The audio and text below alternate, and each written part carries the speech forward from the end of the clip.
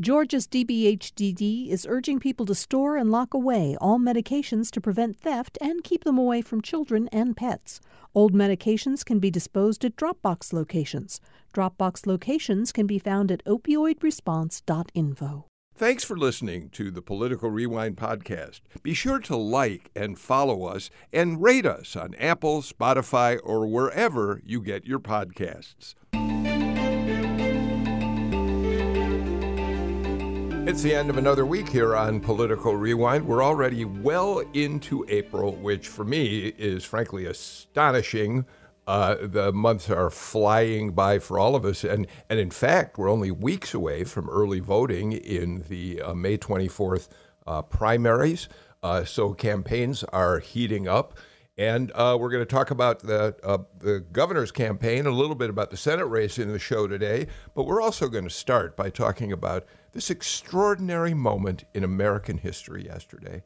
The first African-American woman confirmed to a seat on the United States Supreme Court. So let's talk about that to start off the show with our panel today.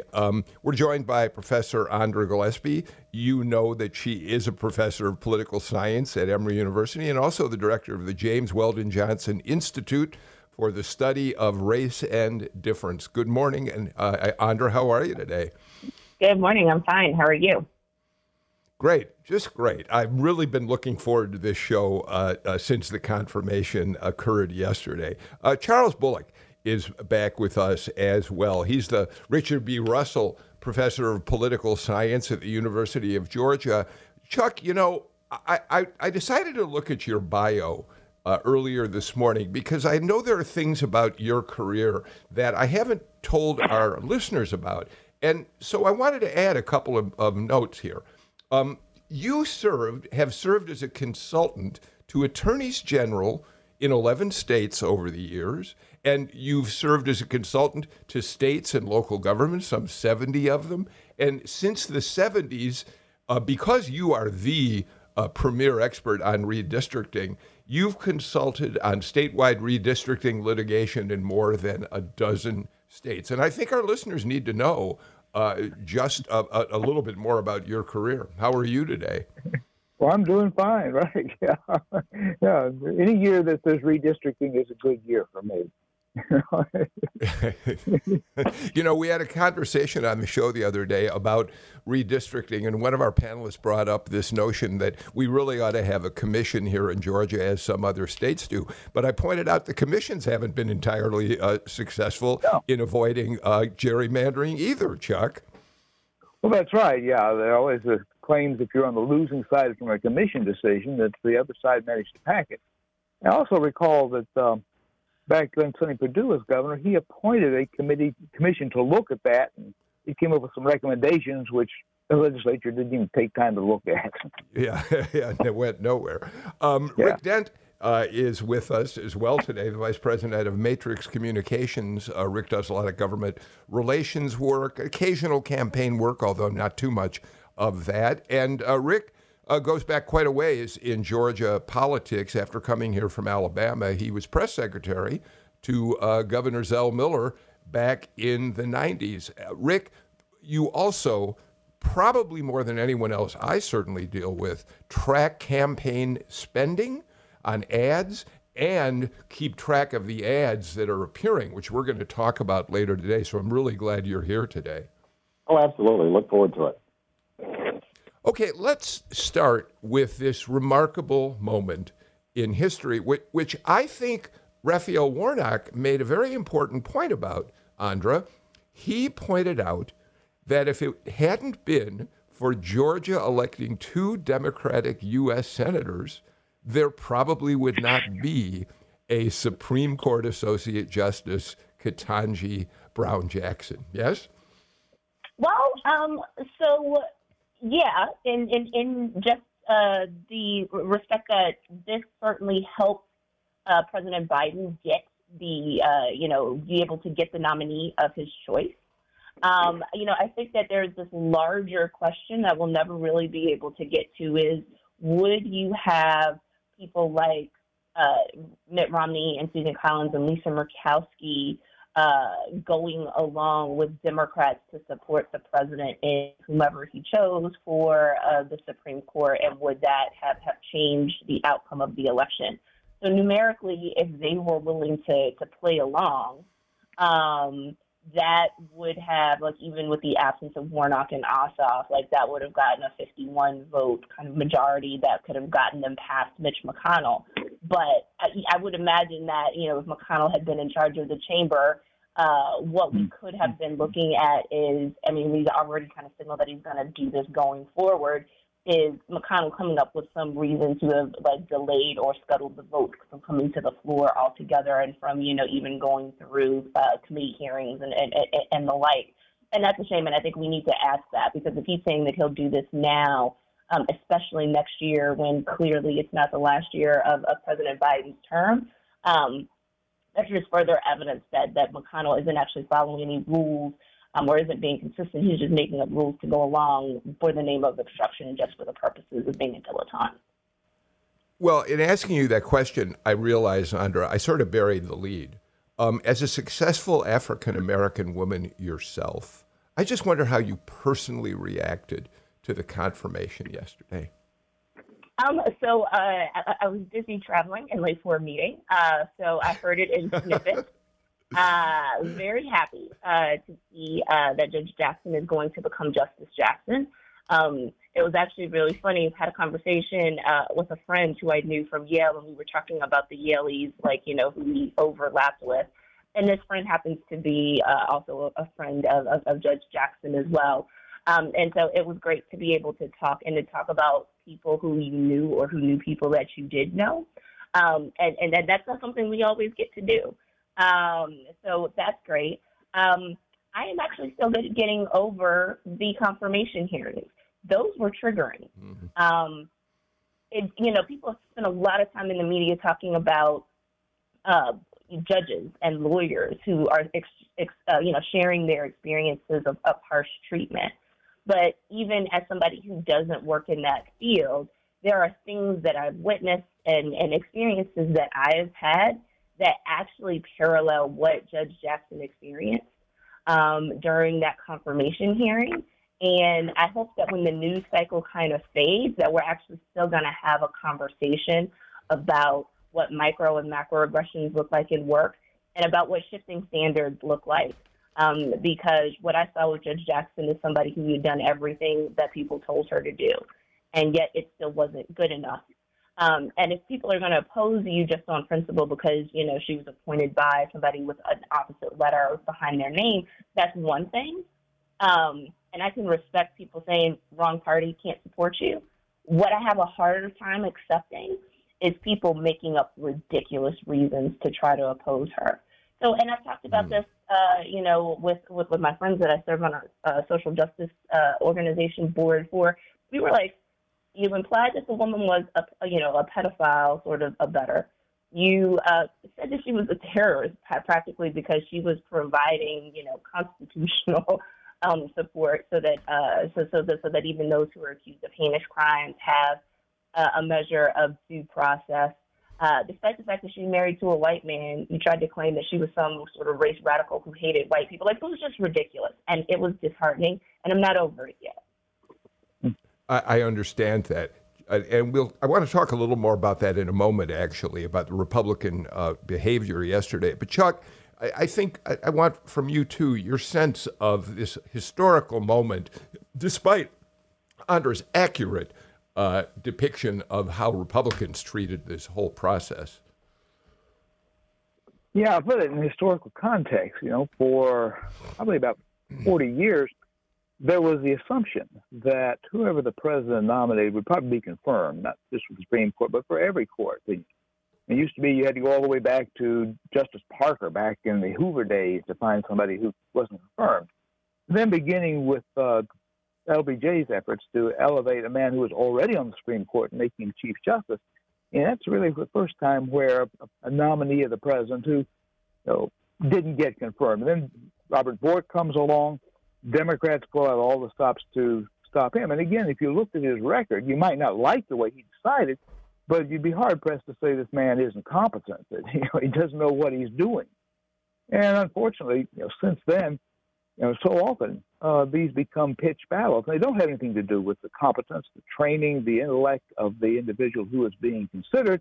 It simply boils down to, well, if he's not wearing our jacket, our jersey, then we're going to be opposed to him. So this has gone a long way towards politicizing the courts, and as a result, the reputation of the courts, the way people feel about the court, they have confidence in its decisions, has also taken a hit. And I think that's maybe one of the greatest tragedies of all of this. And it's not something just related to Justice Jackson, but we've seen it increasingly time and time again. And unfortunately, I don't see anything which is going to stop this. The next nominee, whoever it is going to fight the same kind of battle.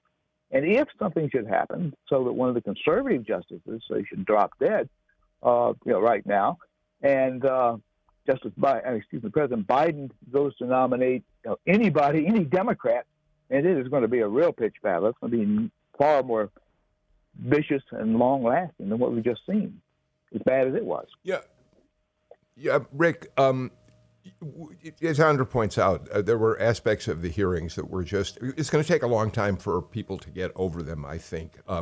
You had Josh Hawley, Marsha Blackburn, Ted Cruz being especially aggressive in attacking her on disinformation. It was a disinformation campaign. So that happened.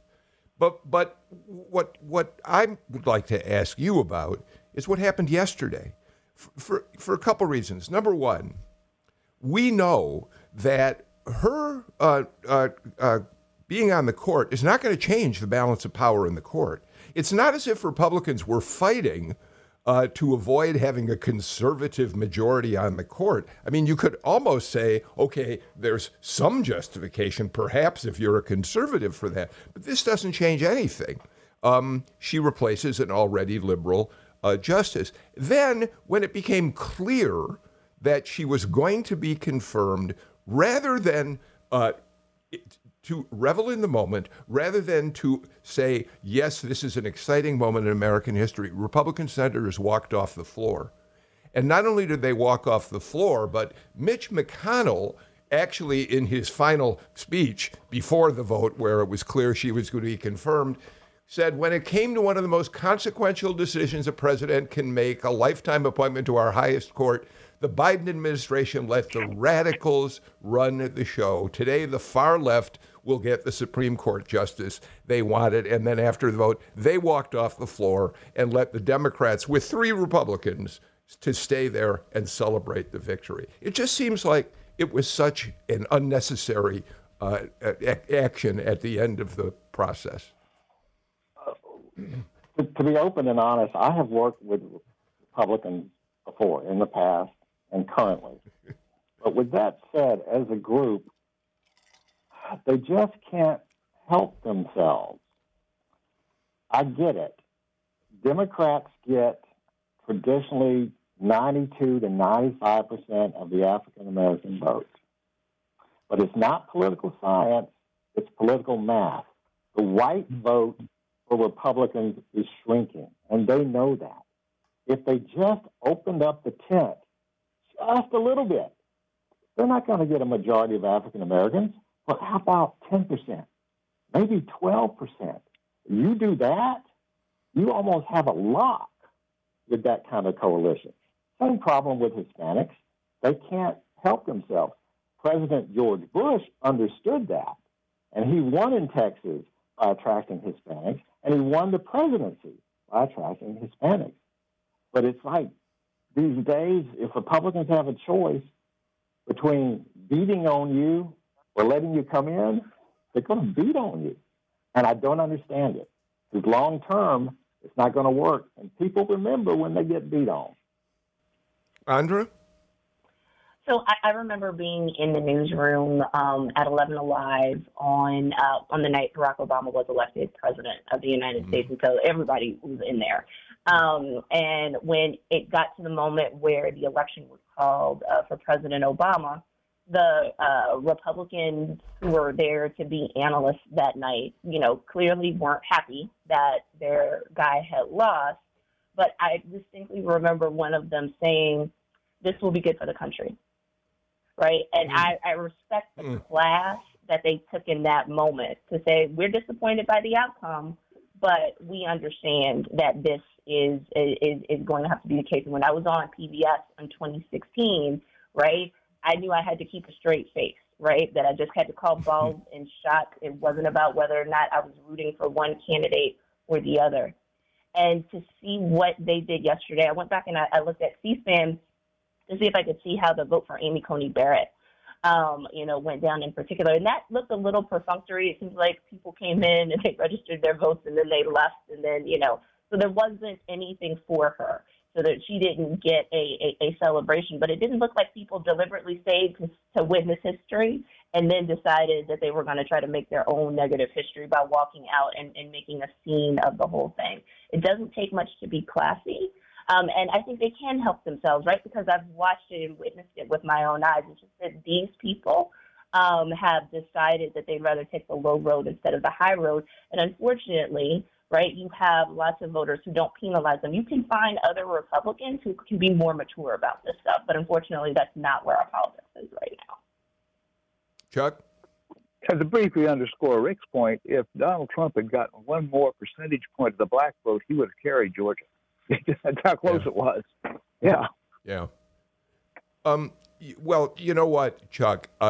Natalie Mendenhall found something that I thought was fascinating. I had never known this before. It turns out that it wasn't until 1916, and some of you, the three of you may be aware of this, it wasn't until 1916 that the United States Senate even held hearings to confirm a president's nomination to the Supreme Court. They accepted the nomination. They voted on it, usually in a pro forma way. What's fascinating about this is the first hearing was when Woodrow Wilson named Louis Brandeis, a Jewish lawyer, to the court, and there was such an uproar over the fact his religion, plus, Rick, the fact that he was a very wealthy attorney, that led the Senate to say they had to have a hearing. But here's an additional fact that Natalie unearthed. None of the justices after 1916 appeared at the hearings themselves. It wasn't until 1939 that the first nominee appeared, and that too was a Jewish appointee, a nominee, Felix Frankfurter. So it isn't as if we haven't seen prejudice, Rick, play out in Supreme Court nominations in the past. It's really amazing. But again, to underscore your main point, Republicans had an opportunity. They had an opportunity, and they didn't take it. And like I said, it doesn't make sense from a mathematical standpoint. Just open the tent a little bit, just a little bit, and you can lock yourself into elections in the future. I don't get it. But I want to say... Chuck, go ahead. I'm sorry. I was going to say... Go ahead. Just to maybe turn it back to a positive, the best comment I saw, I can't remember who said it, but they said, overqualified and overdue. I thought that in a nutshell. Because if you think about it, 1956, Rosa Parks sits in front of a bus, and it takes to 2022 for an African-American woman to sit on the Supreme Court. That's extraordinary. Overdue, overqualified. Okay, I don't mean to keep going back to the negative, but Chuck, I think listeners to the show know that I check in on Fox and Friends most mornings, so you don't have to do it. And this morning, we had the historic confirmation. We had a horrific Russian attack on a train station, which killed at least 39 people trying to flee. And what Fox News played up as their lead story this morning was the Texas National Guard at the border running training exercises as they prepare for the so-called invasion of immigrants that are going to follow the president's triggering of ending Title 42. We'll talk a little more about that later in the show. What was particularly ironic about that, Chuck, is part of that story also dealt with the fact that there were any number of more and more unaccompanied children coming in, trying to get into the country. And I couldn't help but wonder if they noticed the irony of Texas National Guardsmen armed and with shields, and thinking about that in regard to children coming across the border. So that's the echo chamber, Chuck. Well, yeah. And again, to build on what Rick has been saying, this country is becoming increasingly diverse. I mean, the state of Georgia, as we speak right now, may no longer be majority white. Maybe it is, maybe it isn't. It's right kind of at the break point. If we look at our electorate, only about 52, 53% of the folks who are registered to vote in this state are white.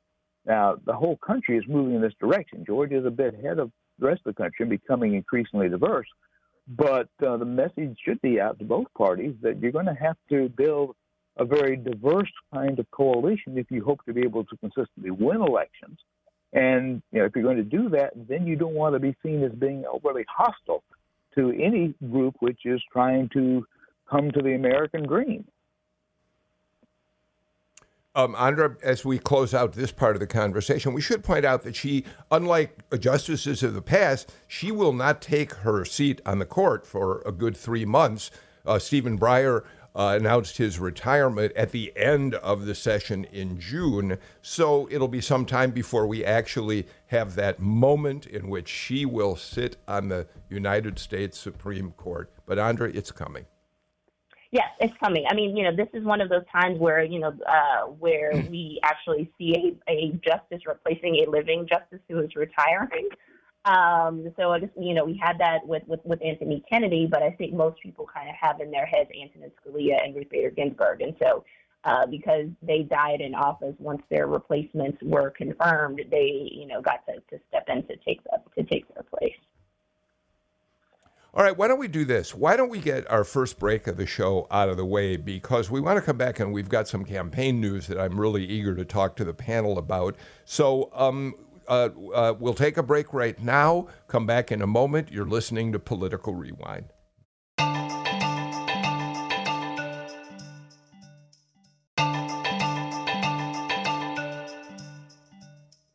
Rick Dent, Chuck Bullock, and Andra Gillespie join me for today's conversation. Chuck, I think a good way we're going to get into looking at some of the spending that Rick Dent's been documenting on the gubernatorial campaign and the Senate campaign in just a minute, and listen to a couple of the ads that are out there.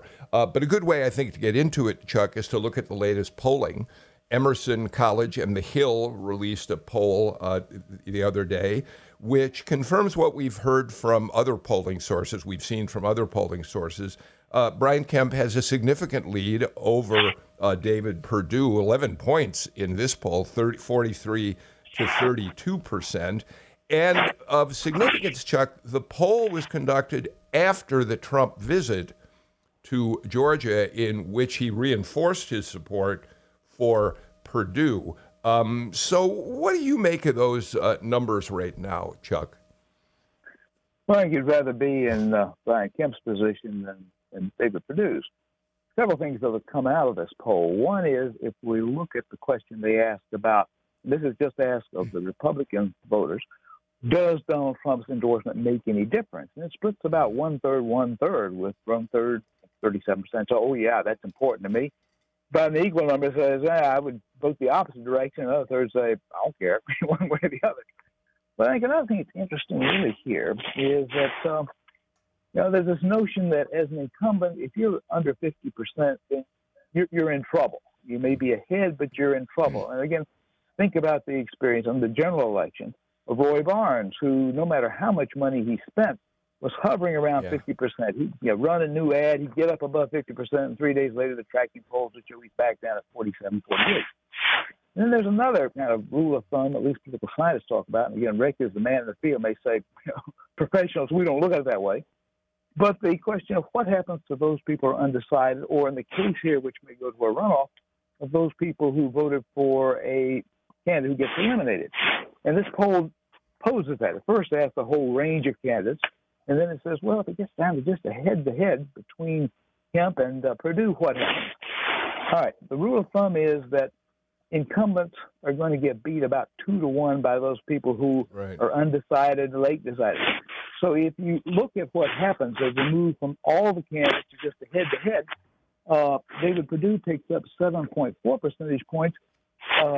Brian Kemp only 1.6 percentage points. That still leaves, according to the poll, 16% undecided. If you allocate them on a 2-to-1 basis, you end up with a dead heat pretty much. Kemp would be at 50.2% and Perdue at 49.8%. So, yeah, that 11 points that you see when you take the first cut at this, it's what people are saying under that condition. But when it comes down to voting, maybe in a runoff, which would be, I guess, in June, it may be a lot closer. Wow. Andra, weigh in. So, I don't disagree with Professor Bullock. No incumbent wants to be in the position where he's fielding off a serious primary challenge. On the other hand, I think Governor Kemp has held his own despite the challenges and despite the onslaught from Donald Trump. And I think it's actually really important for us to look at, whether or not there was a bump from the rally a couple of weeks ago. And I think the other thing that's actually really important in the polls is the fact that Kemp has pretty consistently had about a 10-point lead at all the polls. And so even though there's some polling companies in there that I don't trust, they're ones that I do trust, and they're all saying the same thing. So if they're all saying the same thing, I think that there is some wisdom of the crowd there and suggests that, people's methodologies are actually correct. And so I think the Perdue camp needs to take their position as the underdog in this race very, very seriously. Now, they may not be able to do much about it. It doesn't look like they have the resources to necessarily overcome this.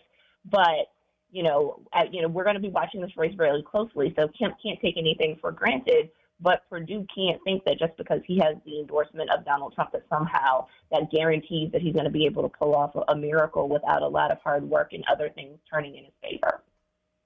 Rick? Look, I have been on incumbent campaigns at 42%. It is a hole. It is a deep well. It is like pushing a boulder up a mountain 1 inch a day. And it explains a lot of what the Kemp campaign is doing right now. The way to read an incumbent race poll numbers is completely different than an open seat. It is about, as it's been stated here, the undecided. So when I've been on incumbent campaigns, you don't pay any attention to where your opponent is. It's your number that counts. You've got to get to 50. It doesn't matter if you're ahead by 10. It doesn't matter if you're ahead by 20.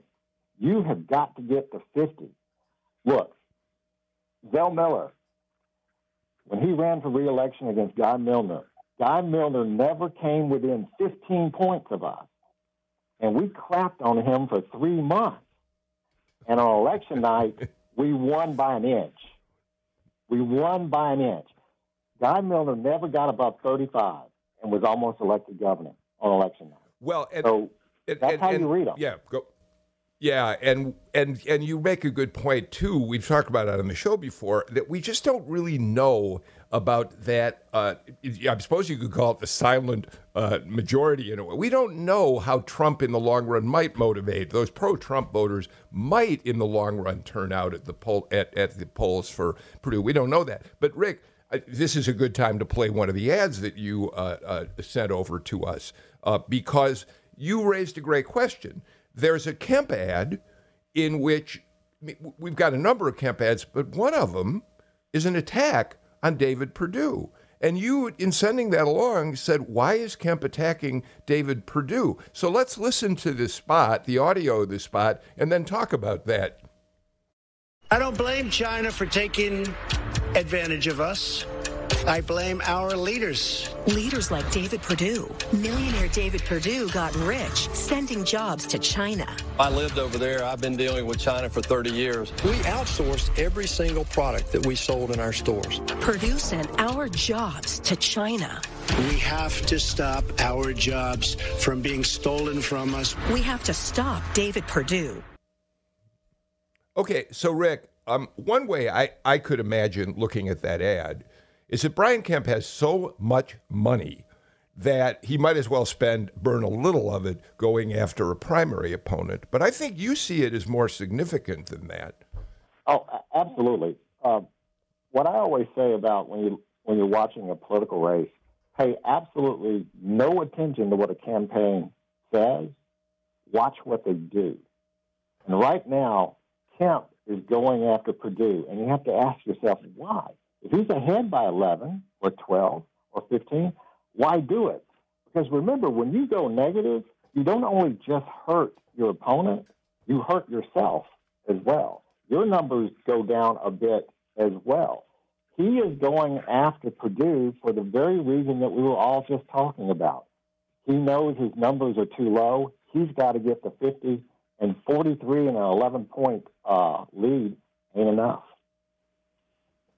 Yeah, I mean, that was something, I would expect that towards the end of the cycle, so probably around Mother's Day, we'll see much more positive ads from Brian Kemp to try to salvage his favorability. That was certainly how my old boss in D.C. used to do it. But, the other thing that I think he wants to remind people is he's using tropes that were used against David Perdue unsuccessfully in 2014 when he ran for the Senate. But what he's hoping here is that while that wasn't necessarily persuasive to Democratic or to independent moderate voters, when Michelle Nunn tried to leverage these arguments against David Perdue in 2014, what he's hoping for is to, one, remind voters that while he doesn't have Donald Trump's endorsement, he still actually, supports a lot of the same policies and has the same values and mindset that Trump has.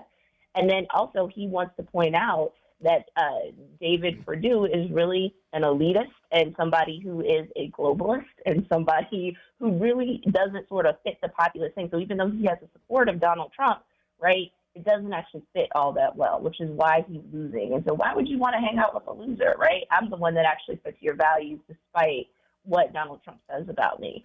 So, I think he's doing it because he has to, as Rick has said, but I think he also wants to, lean into some of the criticisms that, may have been lingering about David Perdue from his initial entry into politics in the first place.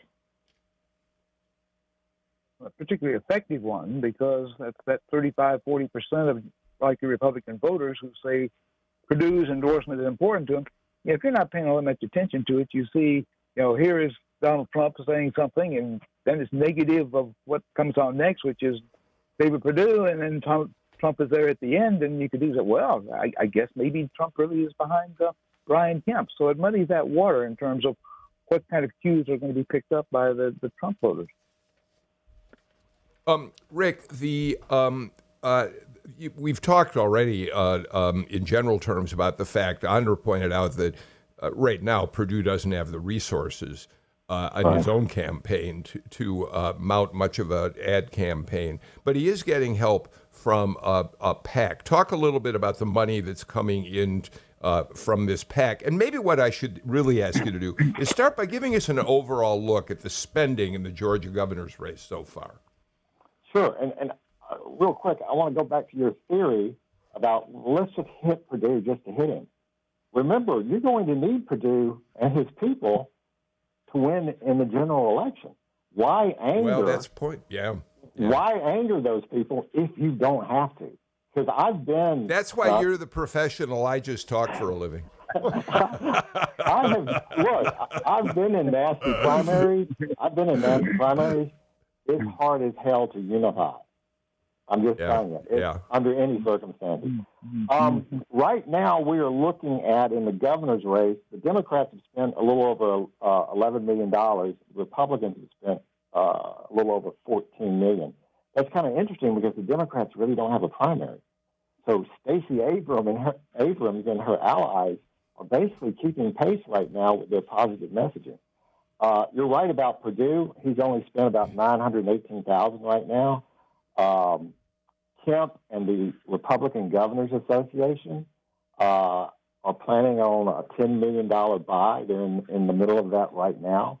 But yes, a PAC called the Georgia Action Fund has come to Purdue's rescue right now and is running a negative ad against the governor. And they put about $1.6 million. So they are really carrying the load right now for Purdue. The problem is that ad buy is about to stop. And as of right now, there's no future purchases either by them or by Purdue. Doesn't mean that won't change, but that's where it stands right now. So, Andra, the ad that attacks Kemp really is completely in keeping with the way Purdue is running his campaign. It's that Brian Kemp had the opportunity to stop the certification of Georgia's presidential election. He failed to do so. We've got to get him out of office as soon as possible. Natalie, do we have that spot that we can listen to, please? Brian Kemp claims, I led the fight to aggressively investigate all allegations of voter fraud. The truth is, Kemp dismissed concerns about voter fraud in the 2020 election. As governor, you could call for a special assembly. You have not done that. Kemp refused to call a special session before the runoff, and the widespread illegal ballot harvesting continued, electing 2 Democrat senators. If Kemp can't beat voter fraud, he won't beat Stacey Abrams. By the way, Andra, the voice saying you could have stopped it was Bill Hemmer, Fox News anchor, in an interview with Brian Kemp on Fox News. Andra, your thoughts? Well, lots of thoughts. One, Republicans are leaning into the big lie, and that represents a lack of moral leadership here. So Governor Kemp, Secretary of State Brad Raffensperger are the heroes in this story, right, because they stood up to their own party, and they just paid attention to common facts and good sense. This is also dangerous in terms of just the health of our democracy. If you keep on reinforcing this lie over and over again and people start believing it, it actually will eventually have a very destabilizing effect on our democracy because people can't accept when they lose elections, right, fair and square. The other thing that's in there is this little sort of slight implication there, sort of the subtext is Stacey Abrams cheats at elections, right? So if you can't stand up to voter fraud in 2020, then you're not going to stand up to voter fraud that's going to be committed by Stacey Abrams. And so I hear sort of subtext of black criminality there. And voter fraud that are very, very troubling. And I would, argue that's a dog whistle, sort of, some coded language that's going on there.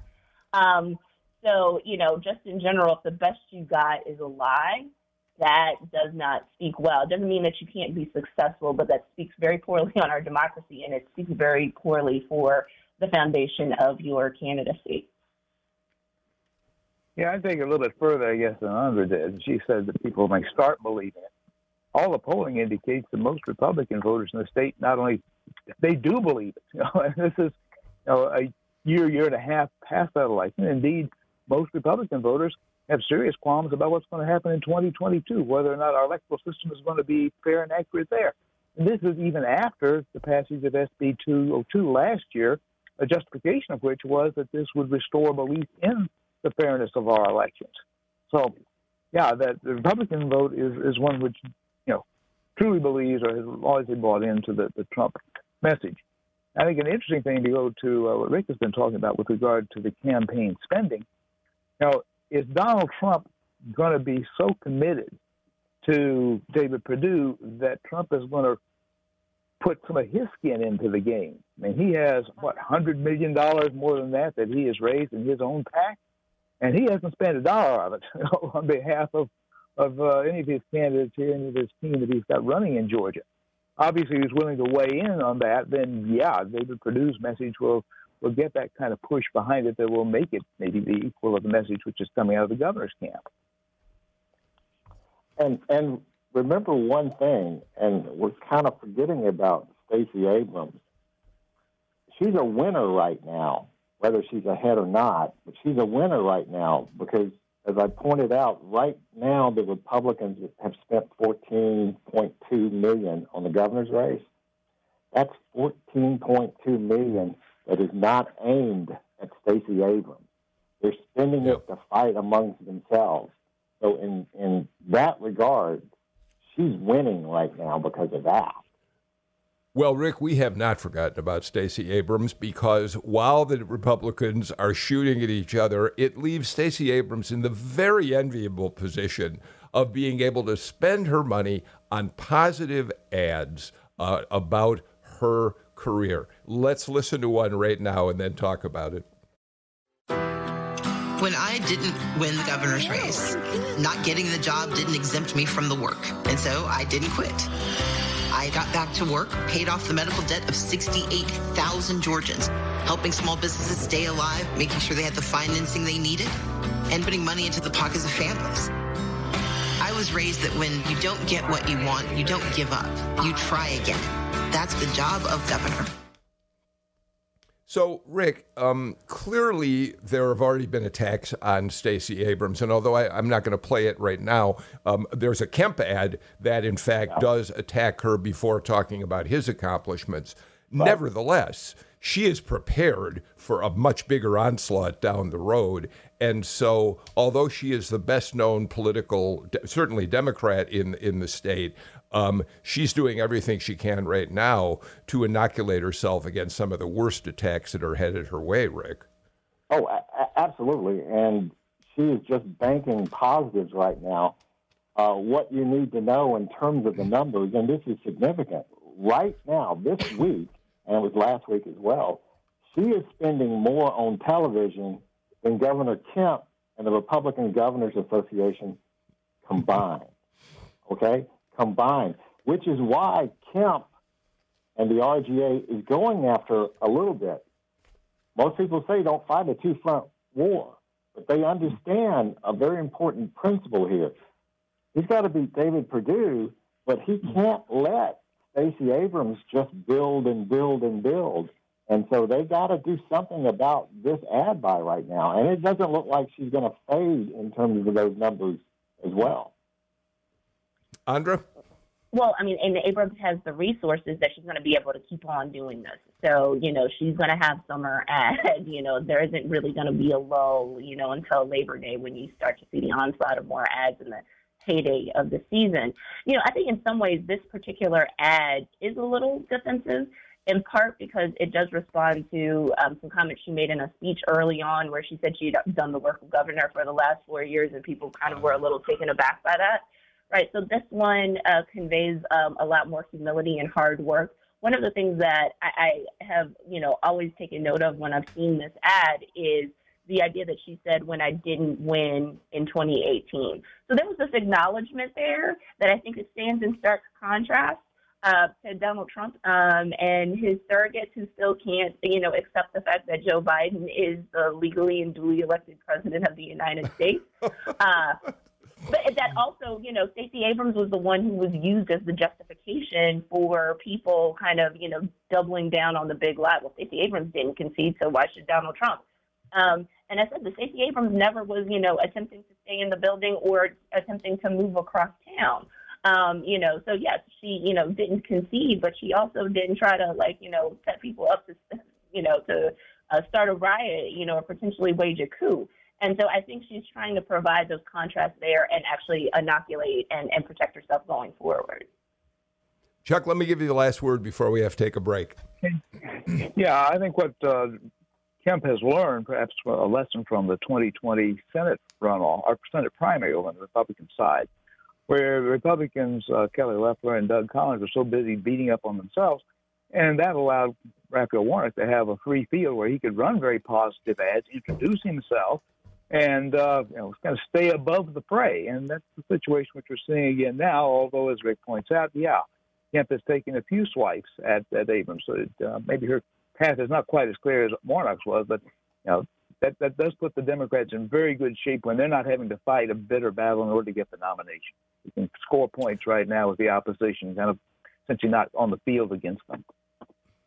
All right. Thank you for a great discussion in that segment. Let's get to the final break of the show. We'll be back with more in just a moment.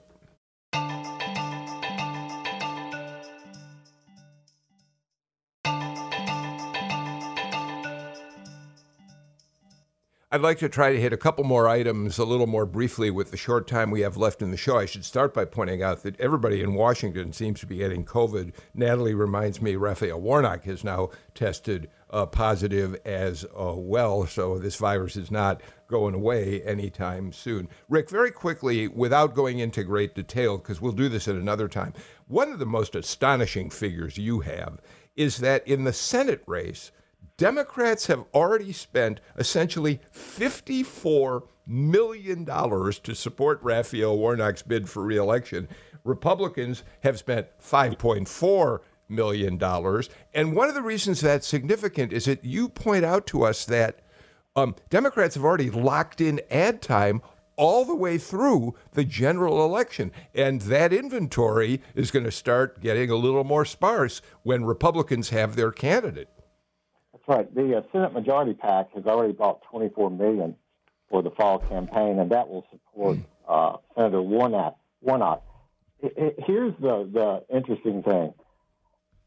Warnock himself has already spent $24 million. Now, that compares with Herschel Walker, who spent a grand total of $826,000. So what that means, folks, is that right now, Senator Warnock is probably outspending, well, he in fact is outspending Herschel Walker 24-1, and he may be losing.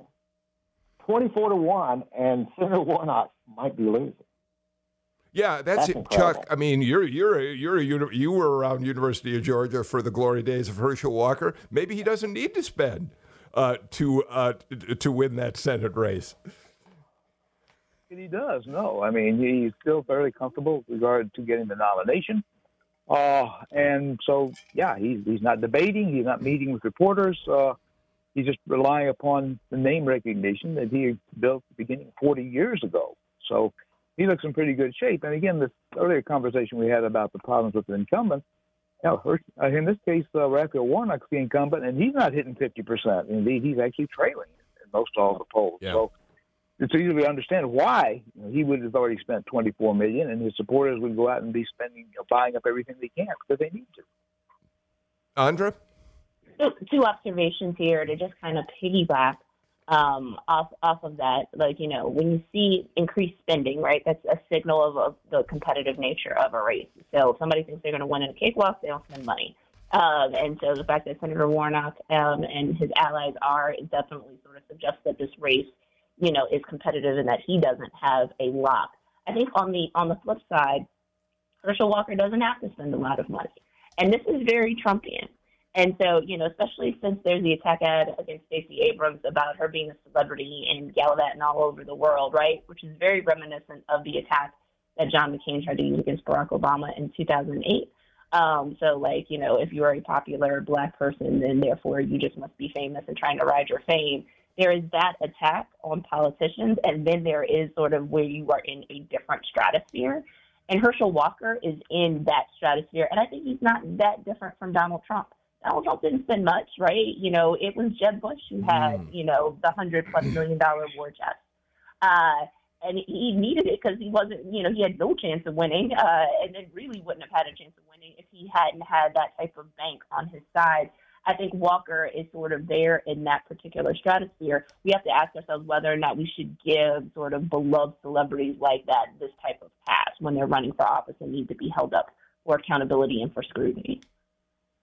Okay, one last item. We don't have a whole lot of time for it, but I mentioned it in the headlines of the show, so I want to get to it now. Marjorie Taylor Greene has been all over Twitter again, getting national attention. And remember, she is the congresswoman in the 14th district, so we can't ignore her. Number one, she said that Lisa Murkowski, Mitt Romney, and Susan Collins were pro-pedophile because they were supporting the nomination of Ketanji Brown Jackson. And then she tweeted out that she didn't tweet it out. She made comments in a talk that even though Judge Jackson may not know what a woman is, she does. A woman is a servant to her husband, essentially, and is definitely of the weaker sex. So, Chuck, here's my question. Every time I talk about Marjorie Taylor Greene on the show, listeners say what I get they would say. Why do you even bother to give her attention? But, Chuck, we cannot ignore her. She has become a force in Washington. Yeah, I think the thing to really be concerned about, if you think that what Marjorie Taylor Greene says is nuts, is that she has the potential to become a role model for a number of others who may take her same approach because, like, if you're a candidate out there or you're a junior Republican, you look at this and you say, my gosh, here she is. She's only a freshman. She's raised more money than many, many senior members of either party have. She's on the news all the time. She's perhaps building a position where she could run statewide or whatever else. Mm-hmm. So I can see a lot of others, people looking at her and saying, I can do the same kind of thing. I can make those kinds of allegations. I can get on the front page of the paper. I can get talked about. So that is, I think, what we should be most concerned about is not that she's unique, but that she may be a prototype for what we may see a lot more of. Rick, just quickly, could you run a successful campaign against her in the 14th District? Is there a way to do it? No. I think she's unbeatable. I think she's unbeatable, and she raises money. That's amazing. What I hope that she will run for governor one day, because I want to watch that. I want to see what the Republicans do, and give me some popcorn and a Coke, and let me watch that. Well, Andrew, what worries me about that is that the Republicans who've stayed in line with Donald Trump, I don't think have shown a lot of independence that they might be willing to suddenly speak out against Marjorie Taylor Greene. Yeah, and I mean, and that shows the places where parties are weak. When parties are stronger, they used to be able to keep their folks in line. So we shouldn't be listening to people who spread QAnon conspiracy theories. And while I agree with Rick that she's probably unbeatable for this cycle and maybe the next, eventually her constituents are going to realize that she hasn't gotten anything done substantively. So no laws, and also in terms of things to bring back for the district, I don't know how effective she's going to be at doing that. And I think that is going to end up being her Achilles heel. All right.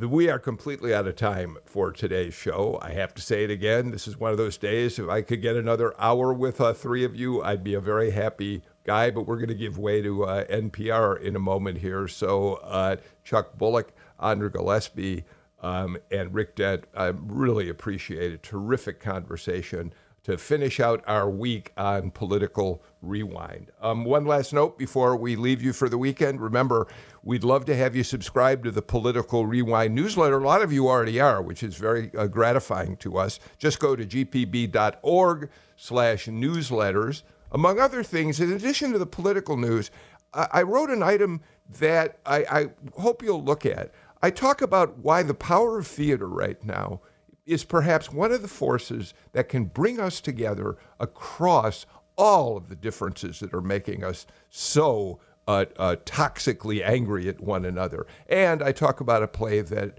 the great director Kenny Leon has running right now in Chicago, which I think accomplishes just that. So check out the newsletter for that and all the political news as well. In the meantime, we're out of time for today. I will see you again on Monday. So take care. Stay healthy, everybody, and have a great weekend. Bye-bye.